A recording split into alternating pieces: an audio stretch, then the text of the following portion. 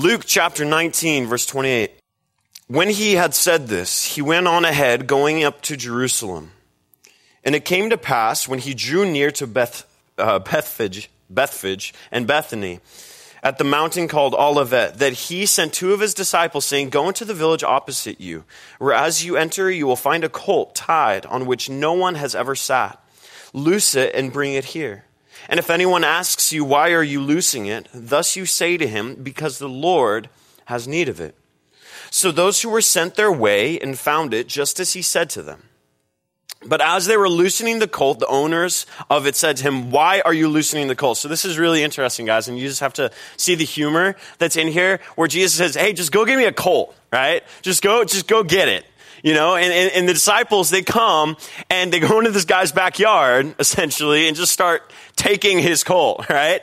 And he's like, what are you doing with my donkey? You know, and they're like, oh, the Lord needs it. He's like, oh, okay. Like, that's a good enough answer. You know, I just want you to imagine, because one thing I love doing, especially with the youth, is like, this actually happened, you know? So I want you guys to imagine someone comes into your backyard and just starts taking your dog. Right? They're just saying, like, what are you doing with my dog? The Lord has need of it. Right? Are you just going to say, oh, of course. Of course, the Lord has need of it. Quick, God told me to take your dog. No time. All right? So I just want you just to wrap your heads around this. These people are like, all right, just take my donkey. All right? Just go ahead, take it. And it says, but as they were loosening the colt, the owner said to them, why are you loosening the colt? And they said, the Lord has need of him. And they brought him to Jesus, and they threw their own clothes on the colt, and they set Jesus on him. And as he went, many spread their clothes on the road. Then, as he was now drawing near the descent of the Mount of Olives, the whole multitude of disciples began to rejoice and praise God with a loud voice for all the mighty works they had seen, saying, Blessed is the King who comes in the name of the Lord. Peace in heaven and glory in the highest. And some of the Pharisees called to him from the crowd, saying, Teacher, rebuke your disciples. But he answered and said to them, I tell you that if these should keep silent, the stones would immediately cry out. Let's pray. Father, I just want to recognize your glory, Lord, tonight. It says in 2 Corinthians chapter 4 that you decide to put strength in your spirit, and you decide to dwell within earthen vessels. Lord, people as unimportant and as fragile, as delicate as ourselves, are able to hold your spirit, so powerful and mighty. The same spirit that hovered upon the waters as you created the earth. God, that is mind-blowing that you would choose such weak and weary vessels as ourselves. So, Father, we don't call upon our own cognitive strength tonight. We don't rely on our own attitudes and our own emotions and our own strength, God. But we implore of what actually has strength, Lord, not our flesh, but your spirit that dwells within us. And we implore of your mighty spirit that, God, you would be able to give us ears to hear, Jesus. Father, give us ears to hear and hearts to receive, Lord. I say that every prayer because it's so necessary. Because your word is always holding worth, Lord. But it takes a spirit-led heart to see the worth in it. And so, Lord, I pray that for each and every individual, especially myself. God, that I would be able to see the beauty that lies within your holy scriptures. So, Lord, we desire you tonight. We desire to know you. If nothing else, God, just to know you deeper tonight. Lord, we pray these things. In Jesus' holy name we pray. Amen. Amen. So, guys, Easter is almost upon us, right? Easter is almost upon us. And what is incredible... What is incredible about the Easter story is not just the fact that Christ rose again on the third day, hallelujah, but the events leading up to it were so intense, right? That the weight of Easter Sunday is given weight by the cross as well, isn't it? The severity of the cross gives weight to the resurrection. And we see that the cross is incredibly significant as we see here on Palm Sunday, the triumphal entry, a week before our Savior's death and resurrection. We see here that there's so much weight because here's the thing, Jesus is on his tail end of his third year of public ministry. I think sometimes I forget that Jesus is only on his third year of ministry, right? Isn't that interesting? That he had worked as a carpenter all the way up until, historians believe till he was around 30. And then he had 3 years of ministry. Isn't that interesting?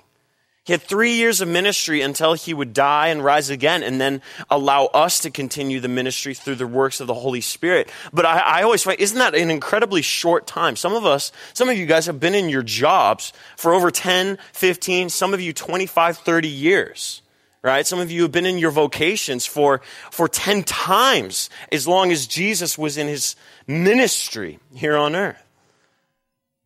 And I find that mind-blowing that he can get so much done within 3 years. Isn't that crazy? And that he can make so many enemies in 3 years, right? That he can make so many, I can identify with that for sure, right? I can't identify maybe with the fruitfulness, but I can make that many enemies in 3 years for sure. Yeah, absolutely. Jesus made so many enemies within that 3 years as well. And he's on the tail end where people are just waiting. They're waiting for any excuse to kill Jesus. Any excuse to put him away. And word of his miracles had spread throughout all the land. In fact, the Gospel of John, it says in verse 17, it says the crowd that had been with him when he called Lazarus out of the tomb and raised him from the dead continued to bear witness.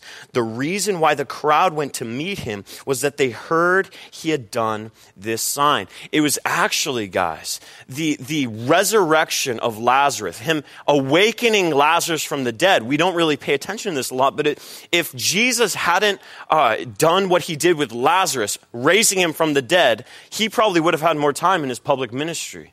Because when word started spreading that Jesus had raised Lazarus from the dead, that's when people started talking. That's when the Pharisees started talking. We got to kill him. We got to do away with him. Word of Jesus bringing Lazarus back from the dead had caused people to awaken to this idea. It was this, because people do magic tricks all the time, right? That's just like people are doing tricks and miracles, but raising someone from the dead, that is an exclusively messianic role, is it not? That is exclusively a divine attribute.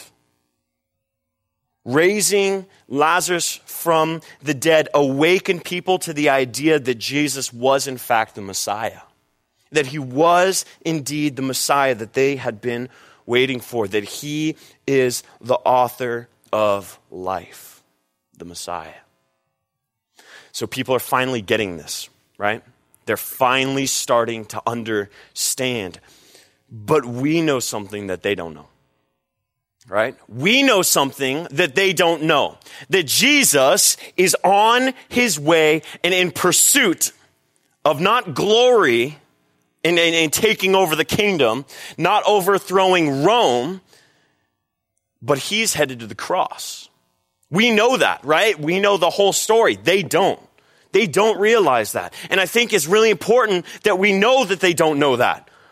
That Jesus, when he is walking down on this colt and he is allowing people to worship him as God, they think that he is going to march straight in to the kingdom.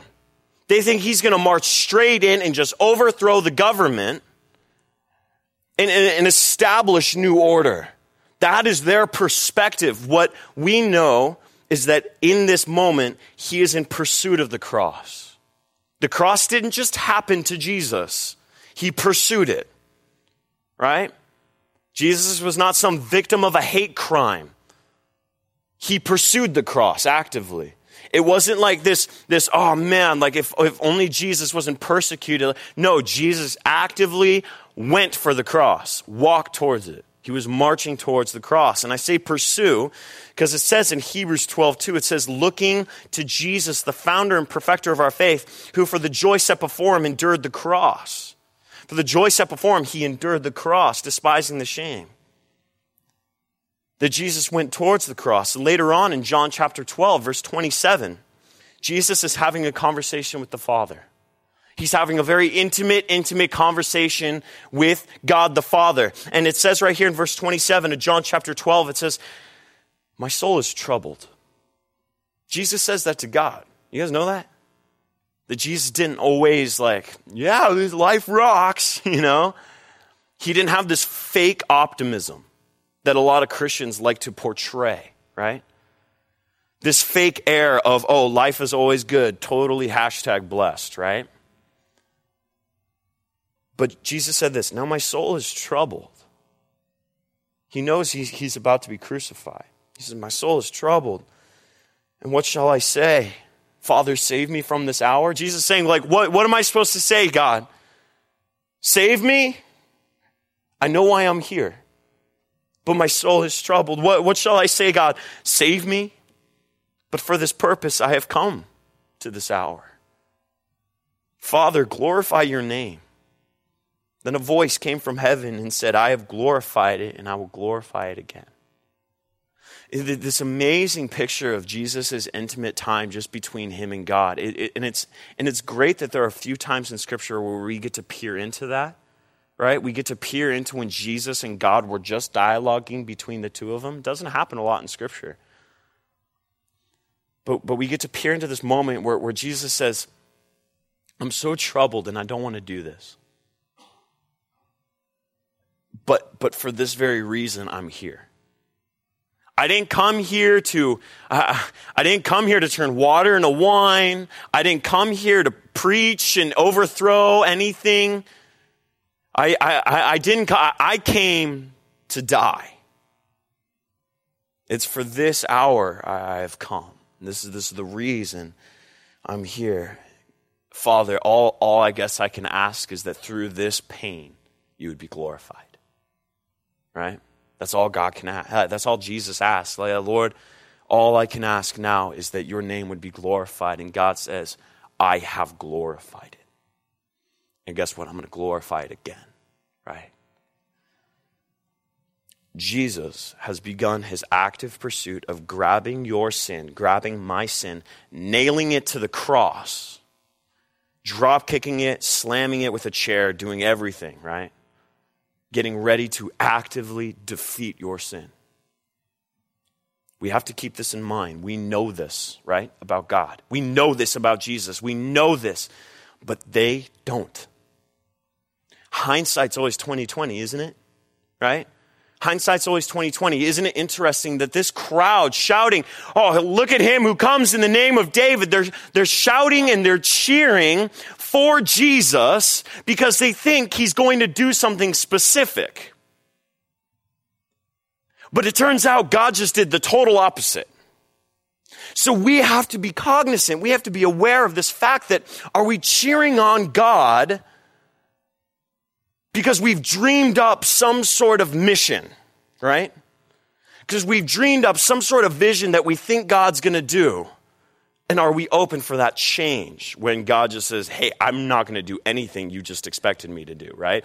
You may have come to church for this reason. You may have, spoken for this reason. You may be a part of this organization or whatever because you think that's where I'm going. Are you open to that not being my will? Right? Are you still going to be putting your clothes down? Are you still going to be cheering Hosanna when I'm going to the cross and not to the kingdom? Not to the palace? Are you going to be cheering for me when I come on a donkey instead of a white war horse? Right? Are you going to cheer for me when I come through a local nonprofit and not through the White House? Are you going to be cheering for me then? Right? It says in verse 28 of Luke 19, it says, when he had said this, he went on ahead, going to Jerusalem. And he told his disciples, saying, go into the village opposite you, where you enter, and you'll find a colt tied, half horse, half donkey, on which no one has ever sat. Loose it and bring it here. And if anyone asks you, why are you loosening it? Thus you say to him, because the Lord has need of it. So those who were sent went their way, and they found it, right? And they said, hey, why are you loosening? And they said, well, the Lord has need of it. And then they brought it to Jesus, and then they threw their clothes onto the colt. Keep note of that. They threw their clothes onto the colt. And they set Jesus on him, and he went, and many spread their clothes. Take note of that as well. Many spread their clothes in front of Jesus. One thing I want to note before I go into kind of the bulk of this sermon tonight is that everyone is eagerly awaiting Jesus to come into town. Like I said, everyone's eagerly awaiting him. They're already imagining these great and amazing things and that he's going to be the next David, right? They think he's going to be the next David, right? That he's going to restore kingship, right? He's going to take authority away from the Romans and back into the hands of the Hebrews, right? That they're worshiping him for this very reason. Coming from humble beginnings in Bethlehem, right? Jesus, right? Defeating Goliath, right? In this case, their Goliath is the Roman Empire, and become king. Hosanna, right? To the Son of David. Hosanna in the highest. And they would expect a conqueror like this to come on a war horse, but that's what a king's supposed to do, but Jesus came on a colt. Jesus came on a colt. In Zechariah 9, chapter 9, it says, rejoice greatly, O daughter of Zion. Shout in triumph, triumph, triumph. O daughter of Jerusalem, behold, your king is coming to you. He is just and endowed with salvation, humble and mounted on a donkey, even a colt, the foal of a donkey, right? So he's coming on a donkey. He's coming riding on a donkey. And we are going to learn tonight that Jesus and Palm Sunday and this triumphal entry is not full of the triumph man expects, right? That Jesus' triumph sometimes has different definitions than what we would consider triumph. What we would consider victory isn't always what Jesus would consider victory. And we have to be open to that possibility that what we've dreamed up for ourselves might not be where God is headed, right? But God gives us so much direction in the midst of that, and it's amazing. He gives us his word. And the first thing, there's two things I want us to take away from this passage. There's two main things, and the first one, guys, is that there's a level of commitment and sacrifice that comes with following and worshiping Jesus. Right? There's a level of commitment and sacrifice that comes with being a follower of Jesus. A follower of Jesus really can't be somebody who just comes and sits and listens to someone for 45 minutes, maybe twice a week. Right? It's not really in the DNA of Christ, right? It's not necessarily ingrained in what the Spirit has and what the mission of God is, right? That there is this level of, I need to sacrifice certain comfortabilities. I need to sacrifice and I need to commit in a way that I'm not used to and makes me feel uncomfortable. A prime example is this. And they brought the donkey to Jesus, and they threw their clothes on the colt, and they set Jesus on him, and he went, and many spread their clothes on the road. One reason I really want us to focus on the cloaks. Some of you might have heard this before, but I'm going to reiterate it to you if you haven't. If you have, and this was actually blew my mind when I learned it a few years ago, is that back then, if you were incredibly rich and wealthy, you had 3 outfits. If you were a very well-off person, right, you had 3 outfits. Some of you guys have closets you can walk into, right? And then a separate shelf for all your shoes, right? But if you were incredibly, incredibly wealthy back then, you had 3 outfits. One for nice dinners, right? One for work, and another for relaxation, right? That's it. If you were really rich, right? If you were like a Pharisee or a really well-paid priest, or if you were in government or you were a tax collector, it was 3 outfits, man. That's it. That's all you got. You got like 3 robes and 3 tunics. That's it. That was the average back then. 3 outfits, right? Not a lot to choose from. And they were functional, not fashionable, right?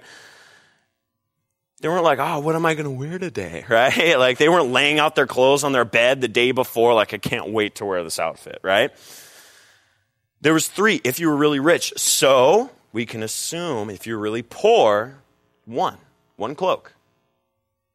1 cloak, 1 tunic. That's it, right? You had your tunic, what you would wear, right? Your clothes, and then you have your cloak that you put over, right? That's it. One important thing is that the disciples sacrificed their time to go get the donkey, but the other thing is that, the disciples were poor, the apostles were poor, and they took their only cloak and put it on the donkey for Jesus to have a cushion. Some people took their only cloak and took it off and put it for a donkey ridden by Jesus to trample over. Right? Isn't that interesting? Isn't that interesting? And guys, it's one thing that the legalists will take away from this is like, all right, I got to sacrifice my resources. If I just give more money to God, right, I'm good, right? Or if I give this more time to God, I'm good. That's not necessarily what it means. It means that these people, they gave all that they had. They gave the best of what they had. The disciples, they had only 1 cloak, and they decided to give it to Jesus. Would Jesus have been fine without something to sit on, right? He's already riding on a colt, right? Not very comfortable. And donkeys are incredibly stubborn. That's why when your coworker or your spouse or your kids are being really, really stubborn, you call them a donkey, right? Yeah? You call them a donkey. Oh, that was a rough joke. Okay, sweet. Donkeys are really stubborn, right? Not pleasant, smelly, stinky, right? Jesus already knew what he was getting himself into. I'm pretty sure a little cloak wouldn't have been that much greater. However, the disciples said, do you know what we're going to do? And we're going to give all that we can just to show Jesus, do you know what? I'm all in and I love you, right? I'm all in and I love you. So they gave their only cloak to Jesus. And it's not about giving a specific amount to God, so I don't want you guys to come out of here and think, okay, well, I guess I got to give more now. It's not about the amount that you give. It's about giving your best. I think this is one thing that's very interesting is like I work a lot with youth, and these youth kids have been like trained like I got to get up at 5 a.m. and I have to read my Bible, right? But I know them. And at 5 a.m, they're no good to anybody, right? They're no good to anybody, right? And I advise them, don't give just a certain amount of time to God. Give your best time to God, right? Don't give a certain hourly amount of God that you think that he requires of you. Give the best time you have to God, right? If I get up at 5 a.m, guys, God's not getting my best time, right? All right? I need to eat and I need to get ready. I need to take a shower, right? God gets my best time at around 7 p.m., right? Around 7 p.m. when I'm not here with you guys, right? 7 p.m. That's God's time. He gets that from me. He gets my best. It's not a certain amount. It's the quality, right? It's not quantity. It's quality. We tend to make these standards for ourselves of what we need to give to God, but there's no specific amount. We need our best. And Genesis chapter 4 is a perfect example of this, where Abel brought his sacrifice and Cain brought his sacrifice, right? Cain had toiled and worked hard. He had tilled the ground. He had grown these crops. He had chopped these crops. He had picked the best. He had done a lot. He had probably plowed the fields. He had probably put in more labor than Abel had. And Cain brought his sacrifice to God, and Abel brought his sacrifice as a little lamb, and he killed it. And it says, and the Lord said to Cain, why are you angry? Why is your countenance falling? For if you do well, will you not be accepted? In Hebrews chapter 11, we get to see why Cain, his sacrifice wasn't accepted. And it says in Hebrews 11 verse 4, by faith Abel offered to God the more excellent sacrifice than Cain, through which he obtained witness that he was righteous, God testifying of his gifts, that through he, being dead, still speaks. Guys, if it was just about the quantity of work or the quantity of time you give God, if it was just about that, right, then Cain would have had the better sacrifice, wouldn't he? He put more time into tilling the ground.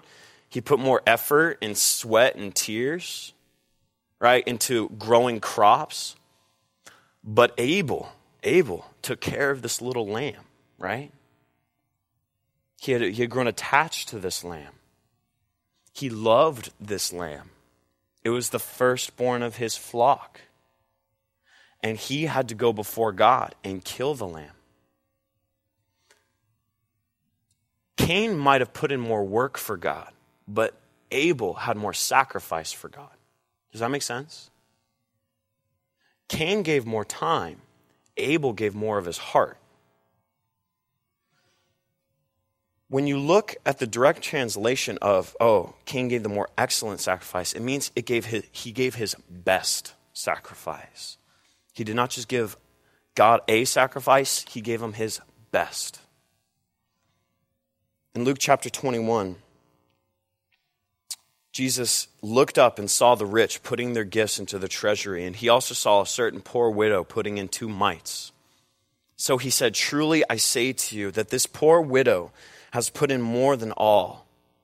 For all these out there put in the abundance and have put offerings for God, but she, out of her poverty, put in all the livelihood that she had."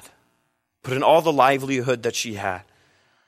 If Jesus is who he says he is, if Jesus is who he says he is, if God is who he says he is, he deserves the best that we have to offer. Not just a certain obscure quantity or a monetary value that we ascribe to him. That's why, guys, New Testament tithing is a lot different than Old Testament tithing. Do you guys know that? New Testament tithing and Old Testament tithing are way different. I know we like to look at Malachi as a means of how, where God says, hey, test me, right? Give 10%. But you guys know actually New Testament giving is a lot different. New Testament giving is a lot different than 10% of your income. That actually New Testament giving is us giving of all of our resources to others. There's more generosity in the New Testament than in the Old Testament. The Old Testament says, hey, give 10%. The New Testament says, I want you to sacrifice of your money and your time and your resources, your home, your family. You give of all of it. So it's not about ascribing, 10%. All right, that's God's best sacrifice. That's not it anymore. We live in a new covenant, which means God gets everything, not just 10%. He gets all of it. Right? So all of our finances ought to reflect a healthy relationship with the Lord, right? Not just 10% of our finances, yeah? Jesus would later on, guys, exemplify this for us. The Easter story is about this. Guys, Easter, guys, is Jesus taking off his cloak of righteousness and putting it on us.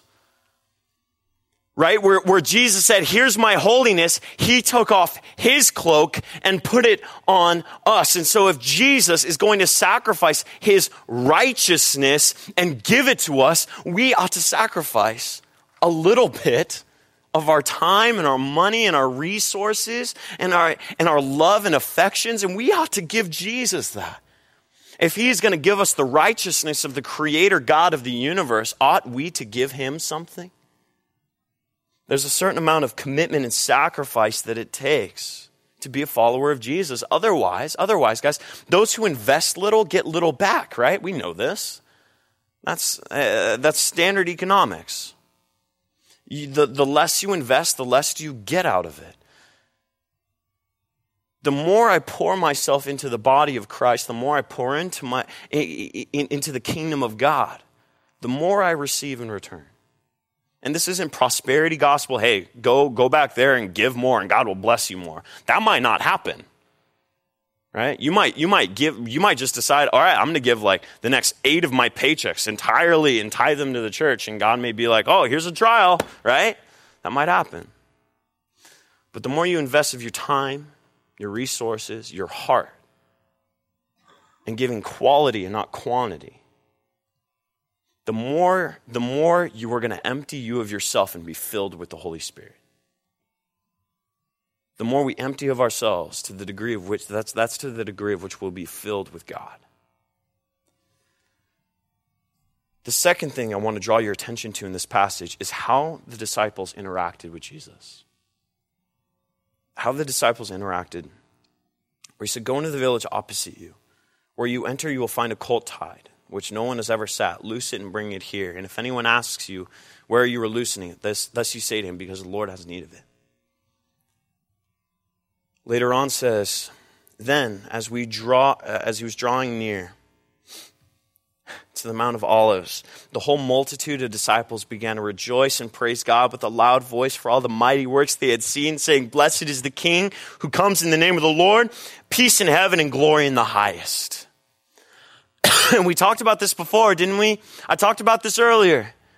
That their idea of Jesus' triumph and victory is far different than what Jesus had in mind, isn't it? Their idea of the victory Jesus is going to have in their government is far different from Jesus' vision, right? Right? That they think that their lives are going to be liberated in a certain way, but it turns out Jesus just totally exceeded their expectations, right? By redeeming not just their temporary circumstance, but redeeming their internal hearts, right? The second thing I want us to take is this. If you wish to partake in Christ's glory, and this is going to sound totally weird, but if you wish to partake in Christ's glory, you must be willing and content with a slight ignorance of his grand plan. And that's hard, right? That's really hard. That's really, really hard because we like to know everything, right? We like to know absolutely 100% everything. I like to know everything. My life verse is, therefore do not be foolish, but understand what the will of the Lord is, right? And it is a firm conviction of mine that everyone's like, I just don't know what God's will is. It's a firm conviction of mine that read the book, right? It's right here. God's will is right here. However, there is a way that God moves. There's a way that God moves which is independent of our interpretation of how he's moving. Right? So let me try to put things into perspective for you. I'll put things into perspective. I'm a youth pastor, and I take kids all the time on certain retreats or certain camps and all of these things. And many, many times I'll have a trail of kids behind me. And I'm leading them somewhere. I'm leading them somewhere awesome, and it's a surprise, and it's going to be epic. But all I get behind me is, Zach, where are we going? I think we're lost, right? All I hear is, Zach, where's this? Zach, where's that? Like, what are we doing? Are we going to get something to eat? Are you going to feed us? Like, no, I'm not going to feed you, right? Like I'm going to let you go hungry. Like, that's me, you know? No, it's like I'm going to take care of them. I know where we're going. It's a surprise, and I can't wait for them to see it. But if I told them, hey, we're going to go left here, go right here, go wherever, they're just going to start giving their input of what they think is better, right? And so the kids that don't know me, the kids that haven't spent much time with me are the kids always questioning what I'm doing, right? Oh, Zach, where are we going? I don't. Are you lost? Like where? Right? The kids that don't understand me and don't know me and haven't spent time with me have the most questions as to where I'm going. The kids that do know me very well, the kids that I've spent the most time with, the kids that have been with me the longest, just walk next to me. They're not asking questions. They know I'm not gonna kill them, right? The kids that know me the least are the kids that question me the most, right? They don't have to know the destination. They know who they're following, right? And when I say that if we wish to partake in Christ's glory, we must be willing to be content with a slight ignorance of his grand plan, that's what I mean. I mean, these people are praising God in anticipation of how they assume he's going to assume the throne, right? Overtake Rome and restore providence to the nation of Israel like David did. And do you know how I know that they were praising out of kind of ignorance? Is that there wasn't this type of multitude when Jesus was walking to the cross, right? You don't see anybody laying their cloaks down as Jesus is carrying the cross on his back, right? when Jesus is not meeting their expectations and the guy they thought was going to overthrow Rome is now being beaten by Roman soldiers and carrying a cross on his back on his way to die, they're not putting their cloaks down for him. I don't see any palm fronds going down when Jesus is bleeding on the floor. So obviously, Jesus didn't really live up to their expectations, did he? They're a little disappointed, so the praise kind of stopped. But we know, right? We know. But they're in the midst of this, guys, and we're in the midst of some really trying times, aren't we? Individually, corporately, as a community, nationally, right?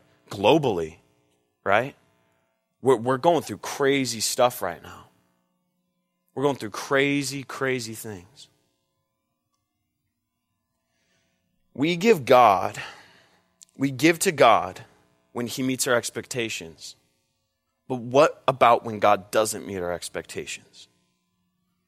We'll give God our cloaks when he's riding down, right? And everyone's shouting. But do we give God the cloaks when it's about carrying the cross? You know what I mean? We're sacrificing when we know the end goal and we know the cause, right? But are we sacrificing when we really don't even know what the end is? Where there really is no end in sight. And I get this sometimes when ministering to college students, where they're like really, really, really willing to give of themselves to people when they think they're going to get a husband or wife, right? Out of it, right? I see them totally involved with events in the community, right? When they just like, I'm gonna get a husband or wife out of it, right? And then they start dating someone and then they disappear, right? They disappear off the face of the planet. And then they come back, and they break up, and then I don't see them again. They're not serving, right? Jesus didn't meet their expectations, and they had totally stopped serving in the church because they thought, God's plan for me is for me to serve here, and then I'll meet somebody, and then we'll get married, and we'll continue to serve at the church, and it'll be awesome. Then they meet someone, and then they date, and then they break up. They're like, oh, God, like, what the heck? And then they leave, right? Never see him again. And here's my point, right? I'm going to try to articulate this better. Here's my point. Name one time in the Bible where Jesus did something awesome and disciples are like, called it. Knew it, right? Name one time in the Bible where Jesus performs this epic miracle or walks on water and does something amazing, right? And the disciples are like, I knew that, right? Called it, right? Didn't I tell you, John? Didn't I tell you? Told you that was going to happen, right? None of the disciples are like that. Every single time they're on their knees like, I can't believe what's happening right now. I can't believe what's happening. And my point is, since the disciples, even in the midst next to Jesus, were never really fully in the loop, they always open themselves up to, oh my, this is amazing, God. You truly are the Son of God. They are just constantly in awe of what was happening. And do you know what, guys? Do you know what I have been learning lately? Is that you look at future faithfulness through the lens of past faithfulness. Right? You don't know what's going to happen, but you know what God's done in the past. The future may be super uncertain as to what's going to happen, right? But you look at the past and you know God is going to be faithful. And when you look back, you realize that you were never really in the loop at anything God was doing in your life, right? Some of you guys have had God do some amazing things in your life and never once were you like, I knew that was going to happen, right? Knew it, called it. God's in the business of just wanting to inspire awe in you. That's why I'm realizing something. You realize this being in college, but I also realize this, being among church members and just being in the Christian community. And one thing that liberals and conservatives have in common, one thing Democrats and Republicans have in common, one thing Christians and atheists have in common, is that a lot of them like to say, we know beyond a shadow of a doubt blank. Right? But one thing, guys, I think is beautiful about Christianity One thing I think that is profoundly beautiful about following Jesus is that we can have faith even when there is a little doubt. That when the atheist has doubt, when other people have doubt, that they have to go look for other things to cling on to. They have to stray outside their belief system or their worldview to go and hang on to something. But when I experience doubt, when you and I experience doubt, we can continue to hold on to the object of our faith even in the midst of that. That's why I think it is a very ignorant statement to say we believe beyond a shadow of a doubt that blank is blank. I think that without a little bit of doubt, there's no wonder. There is no awe. Because guys, the times in my life where I have no idea what God is doing and he just comes in and he blows my mind are the times where I worship him the most. And so we have to leave ourselves open to this, saying you don't know exactly what God's doing in your life. You don't know his exact plan, but you know his character. You don't know exactly what he wants to do with your life and what the 10 year or the 20 years is going to look like. You don't know. We love to say, the end times are coming. You don't know. But isn't that great? Because when it does come, isn't it going to blow your mind? When Jesus comes back for his bride, wouldn't you rather be surprised? Wouldn't you rather be like, Jesus, that was perfect timing, rather than Jesus, you're late?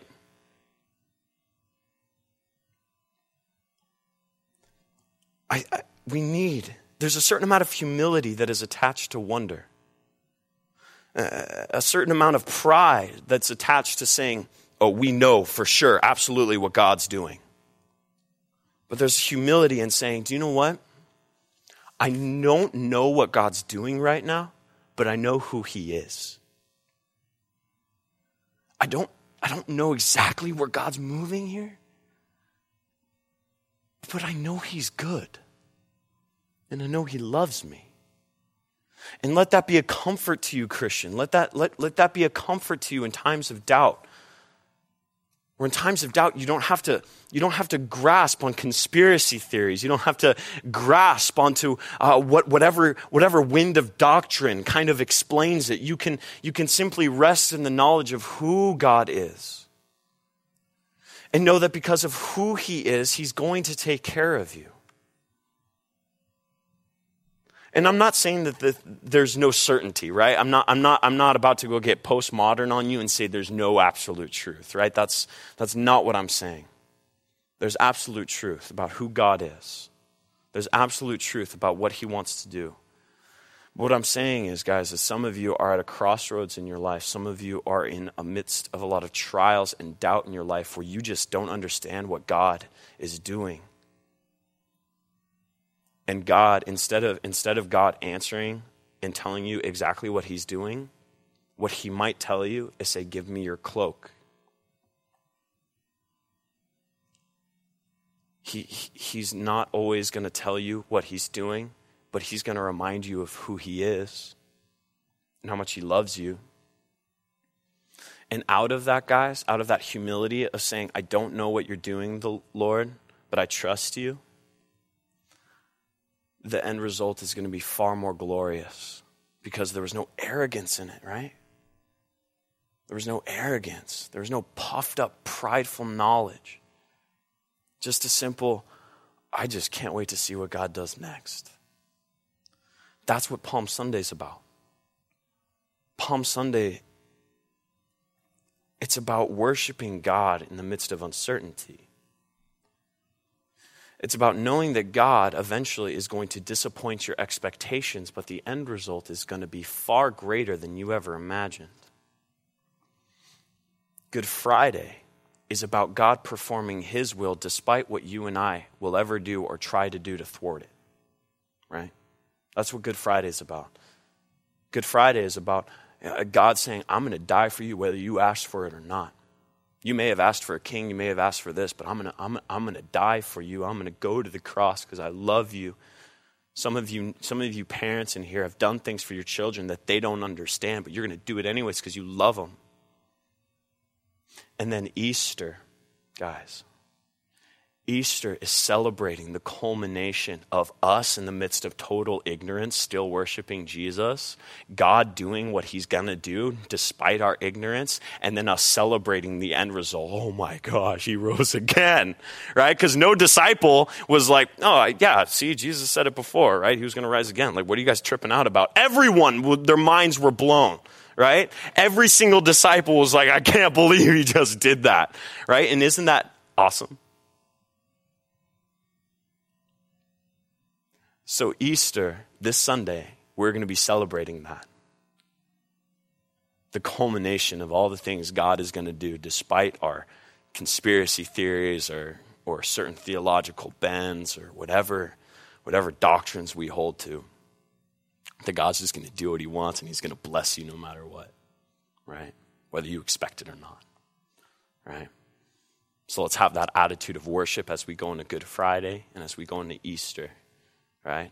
And let's bring our friends so that they can experience that same joy. Amen? Let's pray.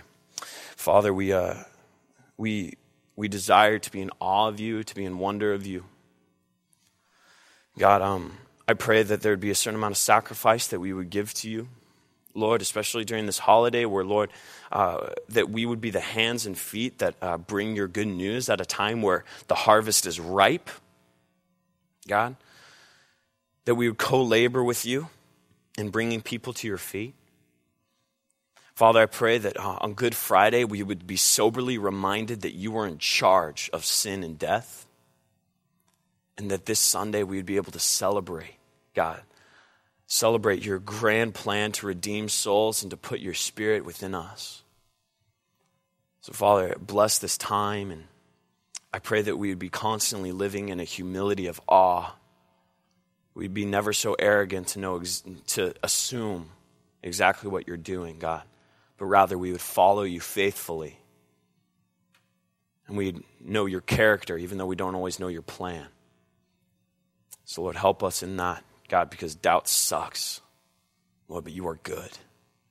So Lord, we pray these things in Jesus' holy name. Amen.